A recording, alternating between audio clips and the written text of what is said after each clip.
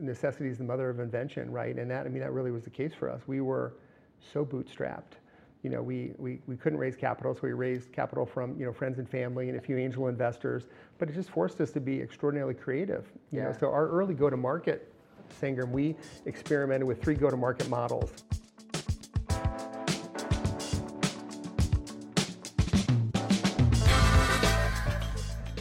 I'm Sangram Vajre.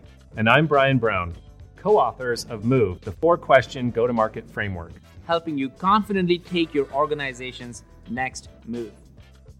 Let's suppose we're giving you instructions on how to fly a plane higher, farther, faster, and more reliably. The advice we would give varies depending on where you are in the lifetime of your airplane company, right? Trying to get it off the ramp and into the air for the first time is much different than tweaking the design so your plane can reach more cities. In a similar way, in order to make your go-to-market process work, you have to figure out the best way to implement it based on the stage of your business. So what needs to happen? You have to understand the go-to-market maturity curve. And we thought, who better to teach us than Scott Dorsey, co-founder of ExactTarget, which was bought by Salesforce for $2.7 billion and is now the Salesforce Marketing Cloud as we all know it today. Scott knows exactly what it takes to navigate a company through each of those crucial stages of the go-to-market maturity curve. So take a listen. Awesome, Scott. So it's been such a wonderful time just going through so many of these conversations. And I want to start right off the bat, and then I want to get into the more genesis story of ExactTarget. But what's interesting has been, as we have researched and talked through this go-to-market thing, it's interesting as people are saying, well, there's a sales-led go-to-market. Right. Then there is this idea of customer-led go-to-market. There is also this idea where not only we have sales-led or customer-led, but product-led go-to-market. And then finally, we had Christopher Lockhead talking about well, there is a category-led go-to-market. So Scott, you have done it all. You have seen it all. What are your impression of these 4 disciplines of go-to-market? Which connects with you? Or is there a pattern or something that you would look at that and say? I think the common thread across all 4 categories, Sangram, is understanding the customer. I really do. I'm a big fan of product-led growth, and I think the PLG movement has been terrific for our industry because it's led us to better products and more frictionless experience for our customers. But one thing that cannot be forgotten is you're building products for customers. And the closer you get to the customer and the more conversations you have and the better you understand their needs, the more successful you're going to be as a technology product builder and a technology company. So that's what I always think about is go-to-market should be multifaceted, it should be multidimensional, but at the core, it should be about understanding customer needs, understanding the problem you're solving, and then building such a level of intimacy with the customer that they show you the way. They illuminate the path. They give you an indication of where you need to take your product, your platform, and your services. And that's one piece I hope in today's era of product-led growth that doesn't get overlooked, that ultimately it's still all about the customer and all about delighting them with an incredible experience. That never changes, and it has been a central theme for a lot of the things. So let's just go back in time with ExactTarget. Sure. What was the problem? What was the reason? And even the circumstances that you were when you and your co-founder started ET? Sure, Sangram. So I think like every great business, you start with a problem, a meaningful problem to solve. And we were focused on helping small businesses and marketers leverage the digital age, the digital movement that was happening. And the analog forms of marketing and communicating with customers were very antiquated and really not very personalized and certainly not data-driven. I was incredibly fortunate to pair up with Chris Baggett, my co-founder and actually my brother-in-law. And Chris had come from a database marketing background with R. Donnelly, where he had spent really the majority of his career helping brands better understand their customers and then send personalized and targeted communication via print, via catalogs. Yeah. So Chris really had the vision of how database marketing was going to be transformed and accelerated, via the internet, which was great. For me, I was coming from a different path. I had gone back to graduate school. I got my MBA at Kellogg, Northwestern, from 96 to 99. And they did an extraordinary job building curriculum around internet, technology, entrepreneurship. During that time? During that time. Yeah. And it really changed my life. I went to graduate school thinking I wanted to be a management consultant, and came out convinced I wanted to be a tech entrepreneur. Well, why? What was that epiphany? There are a couple different components. One was that we had a lot of fireside chats at school where tech entrepreneurs from Chicago would come in and talk to us, and I was so inspired and wanted to be them. You know, and even to this day, I'm very happy to do fireside chats or speak or share the Exact Target story, hopefully to create that spark, you know, in someone else. So I'm grateful to those Chicago tech entrepreneurs that did that for me. And then further, our capstone course was to study Silicon Valley, study the Silicon Valley ecosystem, and bring recommendations back to the city of Chicago on how we could drive more innovation, how we could create a tech economy, how we could create the Silicon Prairie. Yeah. And I loved it. So we made a couple trips to Silicon Valley. I really had never been, and met with startups, large tech firms, VCs, met with Eric Schmidt, actually when he was still at Novell prior to leading Google. And just all of us came away just so inspired and so convinced that the internet and technology was our future. Wow. And so that gave me kind of, I'd say, the preparation and the courage to take my vision and work I'd done for 3 years, kind of breaking apart the earliest internet business models and trying to build a point of view on what business models were going to work in the world of software and technology, and then marry that with Chris's database marketing background. Recruited a dynamite third co-founder, Peter McCormick, and we were off to the races in December of 2000. December of 2000. Was there a moment where all three of you, well, you both started and then you had Peter join in, like, was there a moment that solidified, like, no, this is the way we're going after market? Or was it after a few iterations of it? Because a lot of times people think that, well, people have a perfect idea from day one.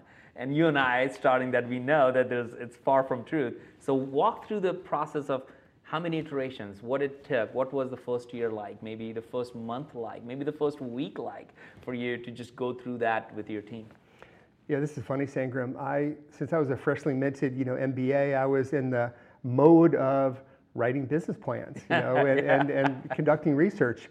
So that's really what we did. Yeah. I sat in a Caribou Coffee in the Chicago area and wrote the Exact Target business plan, kind of end to end, obviously with a lot of input from Chris and Peter. And then at a later moment, Caribou Coffee became a customer of ours. So that was a nice kind of serendipity moment. Yeah. But we really did write a fairly comprehensive business plan focused on permission-based marketing. If you remember Seth Godin's kind of seminal book on getting permission from your customers. And once you have that permission and trust, really opens the door for a different level of communication and relationship building. So that was kind of an early cornerstone, to the vision we had around the business. Early days, it was not perfectly clear whether we were going to be a services agency or a software company. Thank heavens we chose the software path. And then we really started out targeting very small businesses, mom and pop retailers. And Chris had a lot of small business experience. So our earliest customers, Sangram, were dry cleaners, pizza shops, restaurants, sporting goods stores. How do you get those customers? Back in the day, it was really difficult. It was knocking on doors, making phone calls, occasionally sending emails, and then we attended a lot of conferences. So we went to a lot of industry events. Like a laundry store, like how would you find them to be your customer? They would find you? Believe it or not, there was a show actually called Clean 01 in New Orleans. we were there. National Restaurant Association in Chicago, we were there. We went to every show where we could meet small business owners. And then not too long into our journey, it occurred to us, selling one small business at a time is pretty difficult. So we started working with franchise orgs, and we went to a conference called the International Franchise Association show in Las Vegas, met a lot of franchise systems, and that started to craft our vision around, boy, if we could sell to a franchisor, we'd get a lot of franchisees along the way. And this idea of the franchisor wanting brand control and consistent tools across their network, the franchisee wanting to localize the message, that started to build what later became our enterprise architecture that worked across very large organizations and very large sales organizations. But the early seed of the idea actually came from franchise systems, and that was all in the effort and the spirit of how do we reach lots of small businesses very quickly. I've been thinking about tipping points, like Malcolm Gladwell's whole idea around where companies go from problem market fit to product market fit. And typically, there is a tipping point where you as a founder, as a CEO, recognizes this and says, hey, we got something working. Because until this point, you're like, I'll go after anything. Right, right. I'll just pick whoever. But then you get to a point where, you know what? It's starting to repeat itself. It's starting to move. What was the tipping point for you? Yeah, there's so many, Sangram, so many tipping points along our journey. I think the first was just working with small businesses and realizing we could help their business. We could help them get to know their customer better and use email and other digital technologies to deepen a relationship and ultimately drive more revenue and improve their business. The next horizon was the franchise system, where we started closing large franchise orgs, and they were having lots of success. But then I'd say the ultimate tipping point was us building technology that was applicable to any organization of any size, in any industry, in any geography. And that's when we started to gain enthusiasm and confidence that this was a much bigger market opportunity. It was interesting. Early on, we were unable to raise venture capital. I mean, completely unable to. We tried. And, couldn't find a venture firm that liked the idea of email marketing for small businesses. Was there any other company at that time that was doing what you were doing, like right after? Constant Contact was off to a nice start in Boston. There were a few players, but the industry back in that early 2000 timeframe were mostly larger kind of email service providers that were services first, product second, and they were catering to the big kind of retailers and big Fortune 500. Email and digital marketing really hadn't reached the mid-market and the small business yet. Wow. Was there a point in the 2000s when you talked about email? How many people had that? How many people looked at that as a shiny new thing versus like, no, this is like, yeah, of course. Like, how was there a lot of aha moments from a lot of people? What was the reaction? I felt like there was a lot of skepticism about email all the way along. Saying in the early days, small businesses wondering would their customers actually give them their email address and give them permission, to communicate with them in a digital form. So that, kind of had to be proven. And then later over time, there was always a lot of speculation that social and mobile and other digital channels would cannibalize email, and that email wouldn't have, as meaningful of a place in the marketer's toolkit. And that never turned out to be the case. We ended up evolving into all forms of digital communication, and the breadth of our platform was ultimately our strength. But email, has worked, and even today, is working, quite remarkably for, retailers and e-commerce orgs and just, companies of all sizes and shapes. Yeah. When we were doing the research for the book, you were so instrumental. Your feedback shaped some of the book. And I'll tell you exactly a couple of places where it really literally shaped the book that we have. We were going through the MOVE framework with you, where we talked about the market, operations, velocity, and the E at that time was more as experience or something like that. And you, right off the bat, on a call, I think it was you, me, and TK and Brian, and you were like, why are you not thinking about expansion?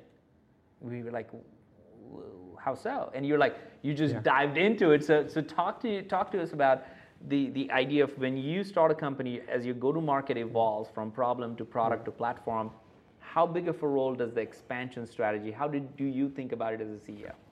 Yeah, no, it's great, Sangram. I do love the framework of problem, product, and platform, and thinking about it, in that evolution. And early days, you're trying to understand a problem, you're finding a problem that's a meaningful one to solve, and then you build a product and you start to get the signals that the product is working, and organizations and users are getting full value out of the product, and then ultimately kind of get to the platform, and you get to that E, that expansion stage. And that was, I'd say, an amazing set of learnings we had during our journey at ExactTarget, was always thinking strategically about how to increase our market opportunity. And we ultimately, I think, did a very nice job of that. And we thought about expanding our market opportunity across three different dimensions. The first was just segments. So we started out working with really small businesses, and then we built enough capability into our platform. We realized, mid-market and large enterprises could really benefit from our technology as well. So then we went from small business to mid-market up to the enterprise.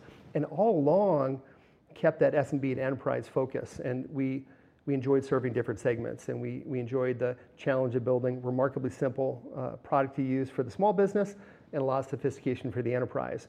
But over our journey, we kept focused on how to move up to the enterprise and solve bigger and more complex problems. And really how to make email truly mission critical, and much of that was around the operational and transactional message sending. So, kind of market opportunity number one, expansion lever number one was segment. The second was product.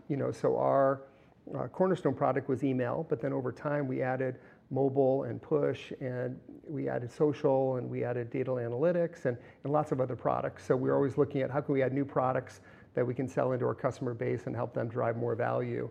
And the three was geography. Fairly deep into our company history, 7-8 years, we were still 95% North America and only 5% international, and we made a real concerted effort to focus on opening markets outside the US. And fortunately, we're able to do so with many of our larger multinational clients, the Expedia, Nike, Microsoft. They wanted us to have an office in London and Melbourne and Sydney, and so we were able to expand around the world by working with these remarkable brands, but then also opening markets where we felt like we could gain market share and take everything we learned in the US market and apply it in new ways. I love how customer driven even that is, because it seems like you went after those markets when you started seeing customers, and it almost outpouring of what they wanted to do, that you kind of leaned into it. Absolutely. Another strategy we had, Sangram, and we'll talk more about go to market, but we had a reseller channel that was very strong, and when we were very thinly capitalized, little startup out of Indianapolis, we didn't really have the financial resources to open offices all around the world, but we had a pretty good sense that our product and our services were going to resonate in these markets. So we worked with resellers who became exclusive resellers to ExactTarget. They were, small business owners. They were very entrepreneurial, and we kind of had an understanding that if they were successful carrying the ExactTarget brand and product into a new market, that we'd ultimately acquire them, join forces, and use that as a springboard for our international expansion. And that worked out remarkably well. So we ended up acquiring our reseller in the UK, our reseller in Australia, and also a reseller partner in Brazil. And that was a very capital efficient way for us to expand around the world and gave us a real jump start into those markets. I love that. During all of these years, like going from zero all the way to like, a $2.5 billion acquisition Salesforce, I'm sure there were moments of like, here's it failed. Like some ideas failed, some things bombed. Like what were some of them? we had a lot of things that didn't work out very well, Sangram. That's right. Where do I even start? We had outages in the early days. Starting a SaaS or cloud company, back in the ExactTarget era was so different. We actually had to buy servers and rack servers and build out data centers, and we didn't have AWS and Google and Azure quite the way you do today. So there was a heavy capital infrastructure required, and in the early days, we had system outages and a lot of bumps in the road relative to delivering product, and those were probably the most fearful or challenging moments where you just felt like you were letting your customers down, and we certainly didn't want to do that. And I was a non-technical CEO, non-technical software CEO, so I was fortunate along the way to have extraordinary technical leaders and technical talent. But I would say that was probably the largest area of vulnerability, was just concern over could we deliver the product at such a high level of performance that our customers demanded. And what's really interesting also, Sangram, is over the course of time, when you're building a platform that's really scaling and really working and is very transactionally intensive, you actually end up having two areas of focus that are in conflict with one another. One is stability and performance and scale. The second is innovation, building new things. And those two are in conflict with one another. So I really enjoyed the intellectual challenge, I would say, of allocating resources, working with our technology team, and trying to find the right blend of risk-taking and innovation, but also how to focus on scale and performance. Because you don't get that right, really nothing else matters. Oh man, I love that. We were talking right before the recording over here, is that like every company has this thing going all the time. You just don't see it. You just see the chart that goes up and to the right. Nobody talks about what happens in the middle every month, every quarter. It's never always up and to the right. It's the squiggly line that actually makes it. And we were talking about the fact that we have to respect the challenges that happens within the organization, but we never have to let the vision of where we want to go crumble. How did you make those decisions? You have to keep thinking differently. You have to keep building new products. And it's really why you'll see, Salesforce set an amazing example with the App Exchange, but you see it across the software landscape of innovating through partners and innovating through platform. Almost ecosystem is a strong way to go, innovating through ecosystem. Yeah. And that's a wonderful way to experiment and try lots of new concepts at scale without really touching the core code and everything that's associated with performance and scale and not letting your customers down. What is the hardest job of a CEO? Toughest job of the CEO, I think, is prioritization, and time management. Yeah. Probably followed closely by building a phenomenal team. Like if you get the phenomenal team part right, then culture and execution and everything associated with building a winning company kind of takes care of itself. But I think you're always selling. You're always selling your vision to investors. You're selling your vision to amazing people you want to join the company, and then doing the same with customers and partners. So I think it's having an extraordinary amount of conviction about what you're building and why, and know that you're doing it, for the right reasons. How does that relate to the go-to-market team? Because that's really where what I'm seeing in the research of the book is recognizing when your go-to-market team is broken or not working. So love to hear, how do you know if your go-to-market is working or not working? At High Alpha, we're back to the early days of company building. You're seeing this all we are. along. We're a startup studio and a venture fund, and we are starting, many new companies per year, all SaaS, all cloud. We've started 28 companies in 6 years. Wow. 2020 was a breakout year for us. We started over 10 just based on, unfortunately, the pandemic, and all the new problems we had to solve and all the different ways that we're working. So that was an opportunity for innovation, and we kind of took full advantage of it. But what I look for, Sangram, like early days of starting a new company, you have a lot of founder selling, and it's founders, just having passion and conviction, and hopefully a network where they can get the early adopters to say yes and try the product. I remember going through that. So that's like phase one. That's important. Phase two is, are those customers successful, and are they renewing and staying with you, and do they really see value? And then kind of quickly followed by, can you hire a sales team and a sales leader who can sell beyond the founder and create repeatability? So I think what we look for when we know something's really working is repeatability, and the customer is buying for the same reason. There's consistency of the use case is really important to look for. We have many companies that go very broad early, and they're solving a different problem for every single customer, and it gets really difficult to kind of find their power alley and find repeatability. So we find, at least in our experience, that companies that have done better have started with maybe a smaller problem to solve and get a lot of repeatability, and then over time they kind of expand from there. When you think about B2B and B2C, I've been thinking about this a lot, especially because we all have been talking about almost every B2B company thinks like we should be more like a B2C company. You have lived through ExactTarget because you were supporting customers that were B2C customers, but you were a B2B company for all intents and purposes. How do you see the B2B and B2B go-to-market motions work and companies, and how should companies think about it? Well, I think B2C, is such an inspiration for B2B companies today. We still have a lot of antiquated, very difficult to use, outdated business technology, unfortunately, that companies are kind of forced to run. B2C technologies, tend to be much lighter, faster, friendlier, easier to use.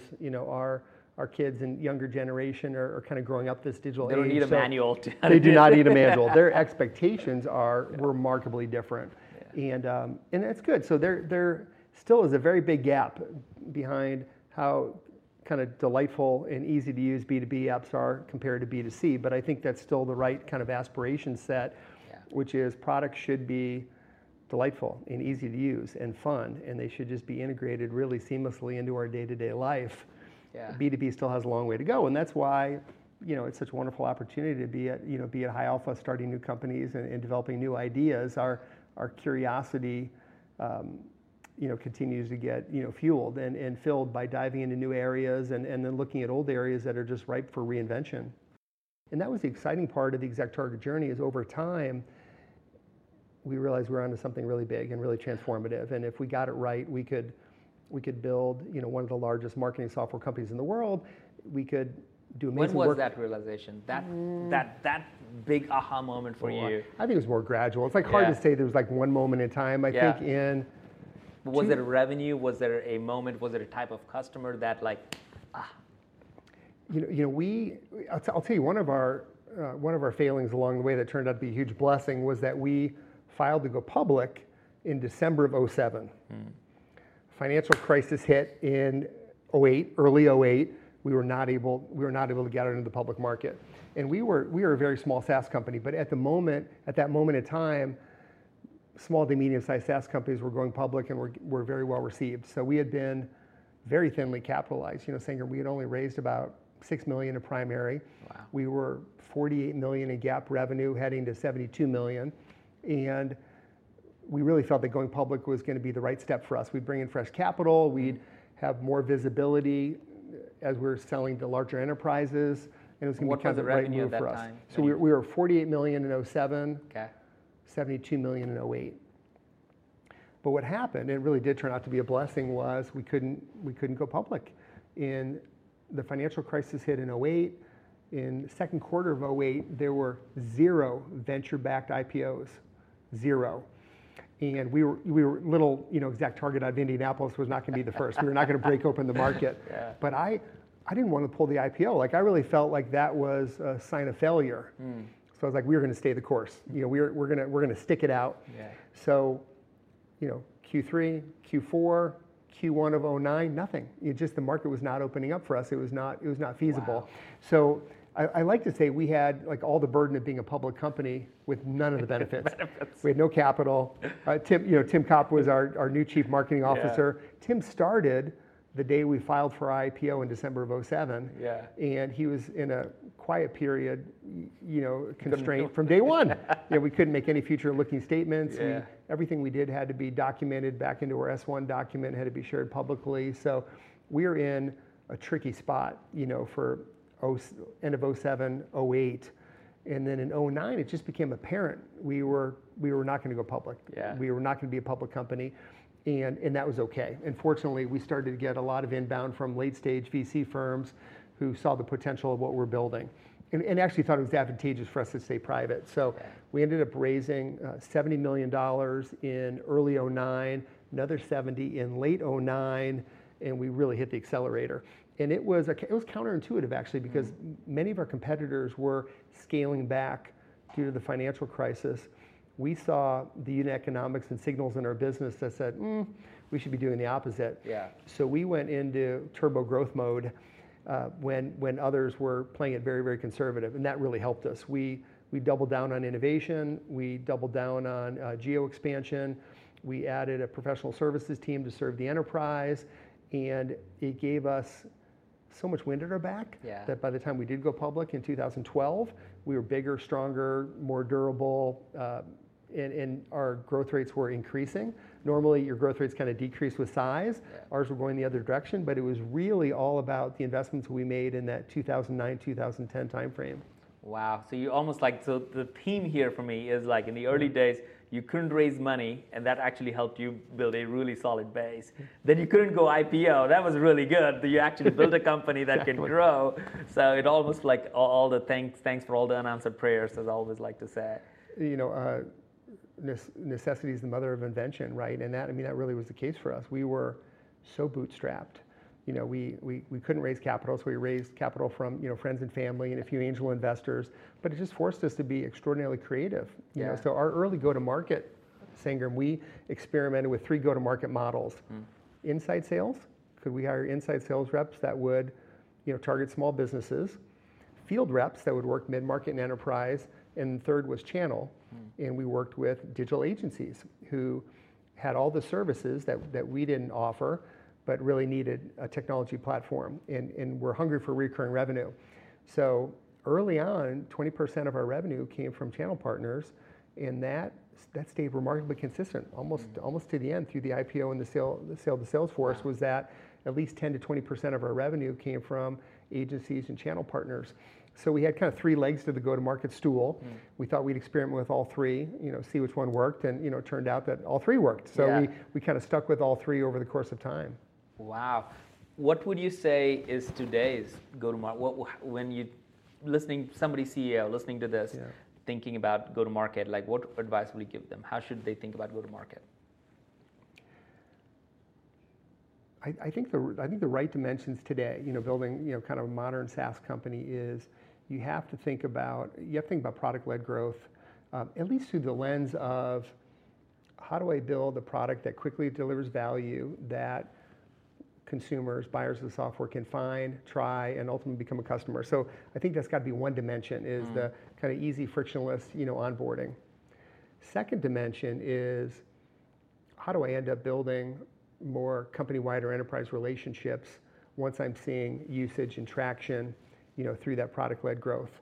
And I think the in-person selling or now, via Zoom selling is so important, once again, just to build relationships and to really understand needs. And for companies today, you're certainly searching for the best software product and the best solution, but ultimately you're searching for the best relationship, and the best team that can really drive solutions and can really drive success and drive a long-term relationship. And in many ways at ExactTarget, I felt like we were maybe better relationship builders than our competitors, and maybe even more so than having the best product in the market. So I still think the relationship building, understanding needs, doing discovery, building long-term relationships, helping your customers really be successful, that's ultimately the most important. But that's kind of the second dimension. And then third dimension is still that channel partner arena of what partners can we integrate with so the products become stronger together, and then what partners can help us reach customers in a much more expansive way than we could on our own. So we try to build that kind of roadmap with all of our early stage companies, product-led growth so there's a seamless experience, relationship building so we can really understand customer needs, and then channel partners or ecosystem partners that can really fuel our growth. What I've loved studying and watching and building relationships with amazing companies is just when you look at Slack and Zoom and even Salesforce back in the day, and Atlassian and so many others that have really anchored in around beautiful, simple products and product-led growth, they still end up building really large sales teams and going really aggressively on go to market just to help sell those solutions up into the market, bigger deals, more expansive deals. Let's share some stories that have worked, stories that haven't worked. Okay. Having a customer advisory board, CAB, is really important, Sangram, and it's investing in those customer relationships in such a trustful and deep way that the customers will give you really candid feedback about how you're doing for them and where ultimately they want you to take your product and your technology. So we found at ExactTarget those CAB meetings and CAB relationships were really, really valuable. We do a fun offsite once a year where we could go away for 2 or 3 days, really build personal relationships, understand their needs, their organization, their view of where digital marketing was headed. And it was an exciting time for us also because we were empowering marketers to thrive in the digital age. In many ways, we thought about thought leadership as helping marketers move into the digital world, and we were a technology platform to help them get there. So that thought leadership and understanding the needs was really, really important. But through through a couple-day offsite where you can have fun together, be social, break down barriers, really get to know the needs of your customers, in many ways, that's kind of where we were able to drive the best insights. And we would always, share a roadmap of where we're going and share our vision and give customers a voice and how they would prioritize the new functionality that we were building. Was there a time frame in which you should start a CAB versus like as early as possible? I think as early as possible. A lot of times companies think that, well, we need to be a $10 million company before you do it or something. I think sooner the better to start a customer advisory board. They do take work though. So when you start a customer advisory board, you have to be committed to feeding it and investing in those relationships, and it can't be just a once-a-year event. There's got to be events along the way that are maybe kind of milestone meetings, but there's got to be other forms of communication and interaction to keep those relationships rich and growing and make sure the communication lines are headed both directions. So I found the customer advisory board was incredibly helpful at ExactTarget. The other really unique dynamic we had at ExactTarget was that our Chief Technology Officer was Scott McCorkle, who you know, and Scott's now running one of our high alpha companies, MetaCX, really reinventing the future of enterprise software and thinking in very unconventional ways about UI and functionality and networks. And so, MetaCX, I think, is going to be a remarkable company. But Scott was so gifted at meeting with our large, sophisticated clients and sharing our vision and understanding what ultimately they were trying to accomplish and really understanding where the world of digital marketing was headed, that in many ways, Scott was our best salesperson. Scott was our go-to-market secret weapon. And the sales team would bend over backwards to bring Scott into an engagement because he was so compelling with our customers, but then he'd also come back to the shop and have the responsibility to deliver on all that capability.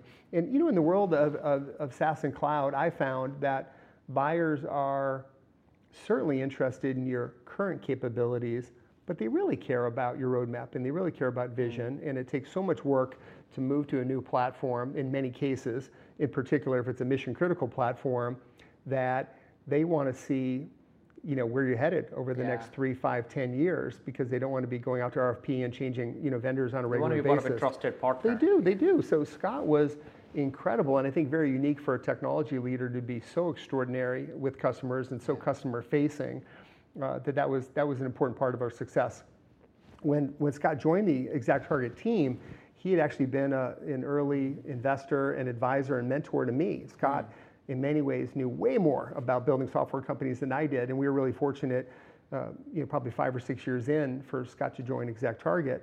And the promise he made to me during the interviewing process or the exploratory process, literally, Sangram, he said, "I will talk to a customer every day."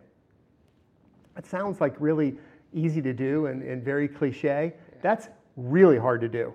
With internal meetings and travel and vacations and all the stress associated with running a fast-growing company. And Scott really held true to that. He talked to at least a customer every day. And in many ways, he had the most informed point of view on where the industry was headed and where our customers wanted us to go. And when that kind of intelligence and insight rests in the technology organization, then you're in pretty good shape, because you know that the gap between what the customer needs and what we're going to build is actually really tight.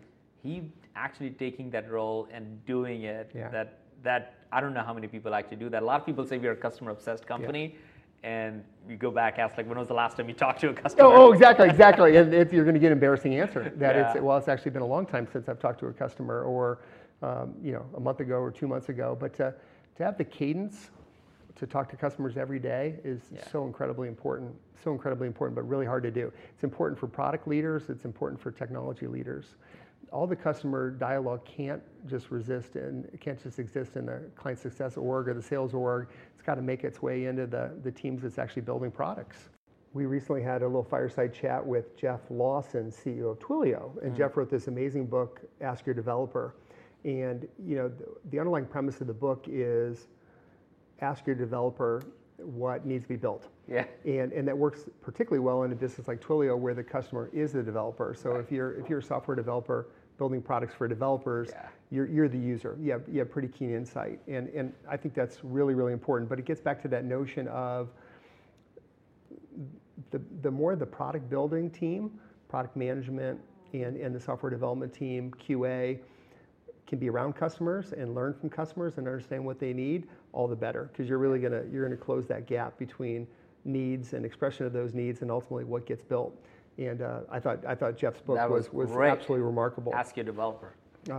When you think about the role of the CMO, I think in many ways you're looking for pattern recognition. You're looking for driving a narrative in the market that is going to really convey your value proposition to a customer or customer segment in a way where it really, really connects. Many software companies, start out kind of very horizontal in nature, and you're kind of selling one solution in every direction imaginable, and you're trying to find enough signal or enough repeatability that all of a sudden you kind of understand where to point the messaging and where you're delivering the most value. And over time, when software companies get larger, that's when they, rightfully so, go to more of a vertical or more of an industry approach, and then you can tailor your message in a really profound way, really using industry language and vernacular and really kind of dialing in on what that ROI looks like. And I'll tell you, Sangram, that was something I think we did really, really well at ExactTarget. And we did that with small businesses, but then once we started selling up into larger enterprises, we would land a large brand in financial services and work, day and night to make them happy and meet their needs. And then once we had that dialed in, then we look at how to market to the rest of the industry and try to capture the vertical. And we did that in financial services. We did that in travel. We even did that in new markets like the daily deal segment with Groupon, being kind of our marquee customer. So I think it's important to have an opportunity mindset around how is your product being used and what markets is your message resonating the most with. Even markets that previously didn't exist. Yeah. The daily deal segment was a really interesting one for us. We were growing and serving SMB to enterprise and found lots of opportunities with large complex organizations. And then out of nowhere came the daily deal segment. Yeah, Groupon. And Groupon's one of my favorite stories because Groupon actually came in through our small business team, our inside sales team. We had no idea who Groupon was. They started using our product. Volume started really peaking. Yeah. And their president called me and said, hey, you need to know more about Groupon. We're going to be your largest customer. And how big were they at that time? When they were tiny. They were very, very tiny. And I said, that'd be remarkable if that happened. We'd love to grow with you. Yeah. And it was kind of a neat example of where serving SMB to enterprise also reminds you that small businesses can later turn into very large businesses. Right. But once we started working with Groupon and solving their needs, then we started working with daily deal sites all over the world. Yeah. But we've kind of learned from our first customer and then built capability to go serve that segment in a really good way. For me, I think that's the biggest. We talk about it. I always talk about the fact that there is really no other culture than winning culture, and winning culture doesn't mean sales culture. Right. So there's the big gap, and I think you really had that balance. In the orange culture was real. Yeah. I had first-hand experience of it. So how did you go about building culture, and maybe just also talk about from a go-to-market perspective how important is the culture that you need to have as a company? Yeah, no, thanks for asking, Sangram. So culture was I'd say our largest differentiator. Our greatest competitive advantage was culture. At ExactTarget, and in the early days, you noted that. Sorry to interject that, but I think you noted that in your filings too, right? Oh, we did. Yeah. Yes, I remember reading it, and I saw that you as part of your differentiation, you said culture, orange, was one of your differentiations. No, you're exactly right. When you're going public and building that S1 document, you have to really articulate what are your competitive advantages. Yeah. And we felt strongly, culture was one of our top 5 competitive advantages. And what was really interesting is that the investment bankers kind of hear that all the time. I mean, of course, every CEO in every company feels like culture is one of their secret weapons, one of their greatest differentiators. And they said, let's put it in the first draft, but it's likely to get cut by the time we go to print. And thankfully it didn't. It didn't get cut. And the bankers, through working with our team over the course of many weeks and months, saw firsthand what the orange culture was about and why it was such a differentiator and why it was kind of woven into everything we did at ExactTarget. And ultimately, our S1 document we went to print with had an orange cover. Yeah. When we went public on the New York Stock Exchange, we had orange carpet rolled out everywhere. Yeah. Everyone working the trading desk floor was wearing an orange ExactTarget jacket. And it just became evident, that orange was more than a color and more than an internal branding exercise, but it was a culture that really tied our team together all over the world in a unique and extraordinary way. And orange meant something different to everyone, but the commonality was energy, vibrancy, caring for one another, caring deeply for your customer, and kind of giving your job everything you have because you don't want to let the person down next to you. It became something bigger, than all of us, if you will, and that played out in some really powerful ways. Even a couple of years after Salesforce had acquired ExactTarget, and the ExactTarget brand kind of rode off into the sunset, and the Salesforce brand took over. One of our former employees started a Facebook group, and over the course of a weekend, had over 1,000 members join. And it was all, and that Facebook group is still super active and vibrant today. It's called Orange Crush. Yeah. And it was about staying connected to one another and knowing what orange meant. And I've always thought if a culture lives on beyond the company even existing, Yeah. you know you're doing something right. You know you have something powerful. But how does that translate to go-to-market? I think it translates to go-to-market in some really tangible and meaningful ways. The first is, if you have a high-trust culture, teams are willing to be creative. They're willing to try new things. They feel safe, and that's super important. On the marketing side in particular, to be creative and different and bold and be a thought leader, you have to feel like you're in a safe environment and realize everything you try is not going to work. Yeah. So that foundational trust is really, really important. And then for the sales team, the go-to-market team, and customer success team, I always felt that if you love the company you work for so much in a natural, authentic way, you're just completely going to go the extra mile for your customer or for a prospect. But it's got to come from a really authentic place. Yeah. And it's really interesting when you look at company values and company priorities. Many companies start with kind of a customer-first mindset, and it's hard to argue, against that. But I actually think employee first is more powerful. And if you get the culture right and build a company that extraordinary people want to be a part of it, and they love the company so much that it doesn't even feel like work, and they're going to really go the extra mile for one another and for their customers, you end up having a higher level of customer success and happiness because you started with the core, and the core is your own team and your own culture, and making sure employees love coming to work every day. Yeah, I love that, because I always felt like if you treat your employees great, they will treat your customers awesome. Yes, And exactly. if that's what you want, then you start there. It's real. It's real. Absolutely.